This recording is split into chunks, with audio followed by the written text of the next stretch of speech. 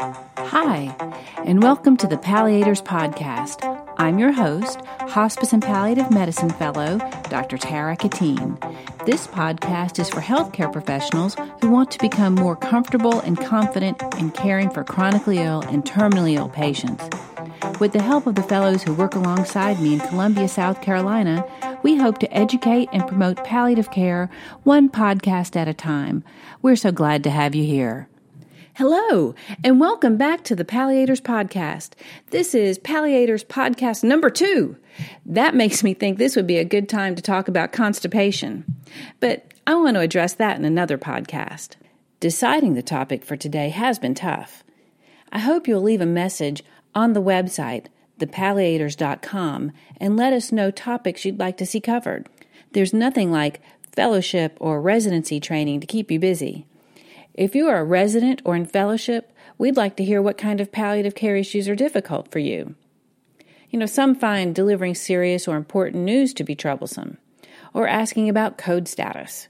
Some may have a difficult time planning the next steps for people who have a chronic or serious illness. Maybe it's pain management or other symptom management that's a problem for you. We've been there, and we may be able to help you because of our training and our experiences. One of the things that's hard for me is when I get a request to see a patient to talk about goals of care and code status when they just got the diagnosis of a terminal illness earlier that same day. Having those conversations the same day they get that awful news can be overwhelming for them. They're still processing what they've just heard, and there may be others that they want to talk things over with before they talk to me. When I get a consult like that, the first thing I try to do is talk with the referring provider to find out exactly what they tried to communicate with the patient or family.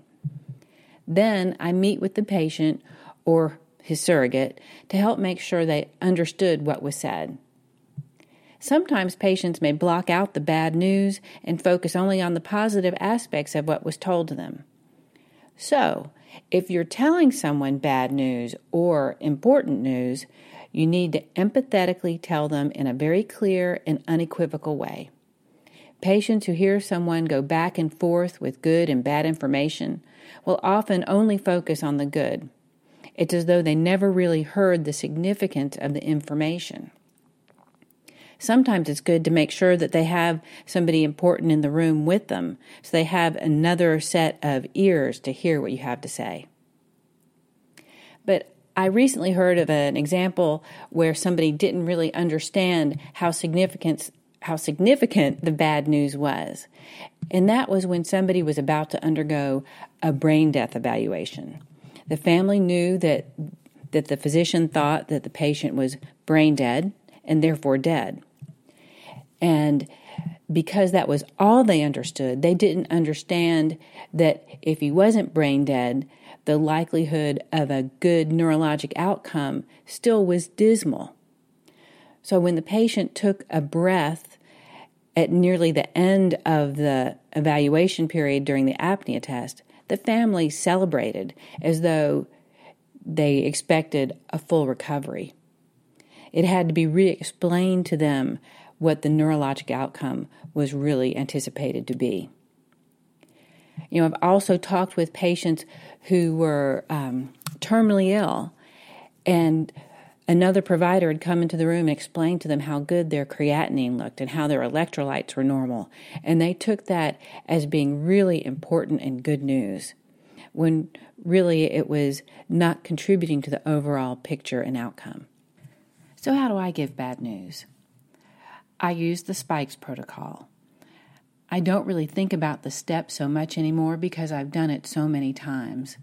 I kind of have my own way of doing SPIKES, but it's a great guide. Let's review what SPIKES, the acronym, stands for. Setting, perception, invitation, knowledge, emotions, and summarize or strategize. So, setting.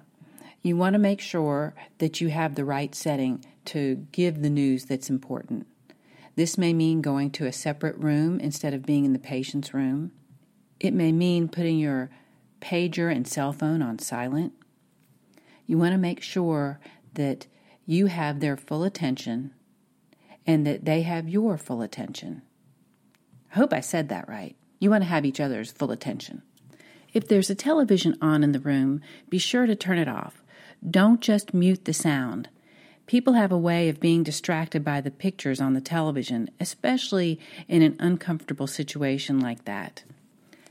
The P stands for perception. So, in this case, perception means asking them what they understand about the illness or the disease process. You may find that they know everything and understand it clearly, or you may find that their understanding is very poor. But before you correct their misinformation or misunderstanding, you need to ask what they would like to know and if they'd like to hear it from you. That's called the invitation, the I in the Spikes protocol. So if they don't want to hear what you have to say, then you don't tell them. Perhaps they have somebody else they'd like you to explain it to instead of to them, or the patient doesn't want to hear it, they'd rather you speak to someone else. And this does happen. Most people, though, would like to hear the information you have to give. And that's what the K is for, knowledge. And this is where you provide the information, tell them in small bits so they can understand everything that you need to tell them. Then you wait, and you let them process, and you recognize their emotions, and that's what the E is for in Spikes. You recognize and empathize with their emotions, and name them if you can. You seem sad, you seem frustrated, you seem angry. I like to have tissues available in case someone starts crying. I know I would like that. And finally, the final S is to strategize and summarize. So you summarize what you've discussed and you set up a plan for the next steps. There may be quiet times during these meetings where you're delivering the important news. It's important that we don't try to fill that empty space. If you let it go as uncomfortably long as you possibly can, you may find that the patient or loved ones will take over and give you good information in return. Remember that you should always use language that they understand.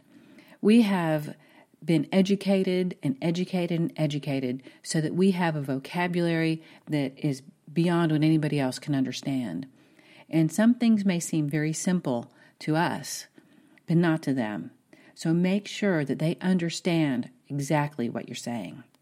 When you're helping them with their emotions, try to name what you think they're feeling. You seem frustrated. You seem angry. You seem sad. Sometimes that might not be right. You may not be able to tell exactly how they're feeling. So you may say, this is probably difficult for you, or I can't imagine what you're going through. No matter what they respond, don't take things personally and don't get defensive. If you find yourself in a position of being defensive or in a blame game towards other providers, you're not helping them and you're not helping yourself in this process. That usually means that they're still processing their emotions and you can help them in that way. I also recommend avoid saying a plain old vacuous, "I'm sorry." If you're going to say you're sorry, be specific in what you're sorry for. I'm sorry for your loss. I'm so sorry you have to go through this. Don't give excuses. Don't say, if only this or that. Don't fall into the what if trap, because some things just are. They just happen, as hard as that is for some people to accept. Do not provide false hope. This is especially difficult when you have a close relationship with someone or are taking care of someone whom you think of as young. You give hope for specific needs or specific wants, and you give them good symptom management so they can accomplish some things. Like, you want them to feel good enough to go to their grandson's graduation, so you prescribe medications to help them with their pain or constipation so that they can go and enjoy themselves and they won't need to worry that they won't have what they need. You let them know that you're there for them and you will face this illness together. Patients are often afraid that their providers will abandon them when they have a terminal illness. Help allay those fears. Once people have a good understanding of their healthcare situation in serious times or with bad news, it helps them move on to the next phase in their lives so they can plan for what they need to do and accomplish things they've always wanted to do before time is gone. They can concentrate on the things that matter to them most, and you can help them do that. Delivering serious news is a skill that all healthcare providers can develop. It's important for our patients and those who love them. I encourage you not to shy away from this task, even if it makes you a bit uncomfortable. I hope that today's podcast has been helpful for you. If you have comments, please go to thepalliators.com and leave them there. Before saying goodbye, I'd like to end with a quote from J. Cole. It goes like this. The bad news is nothing lasts forever. The good news is nothing lasts forever. And that's our podcast for today. Thank you for joining us. If you liked this podcast or learned anything today, please leave a rating and review for us in iTunes. Also, please visit us at thepalliators.com. Hope to have you here next time. Bye-bye.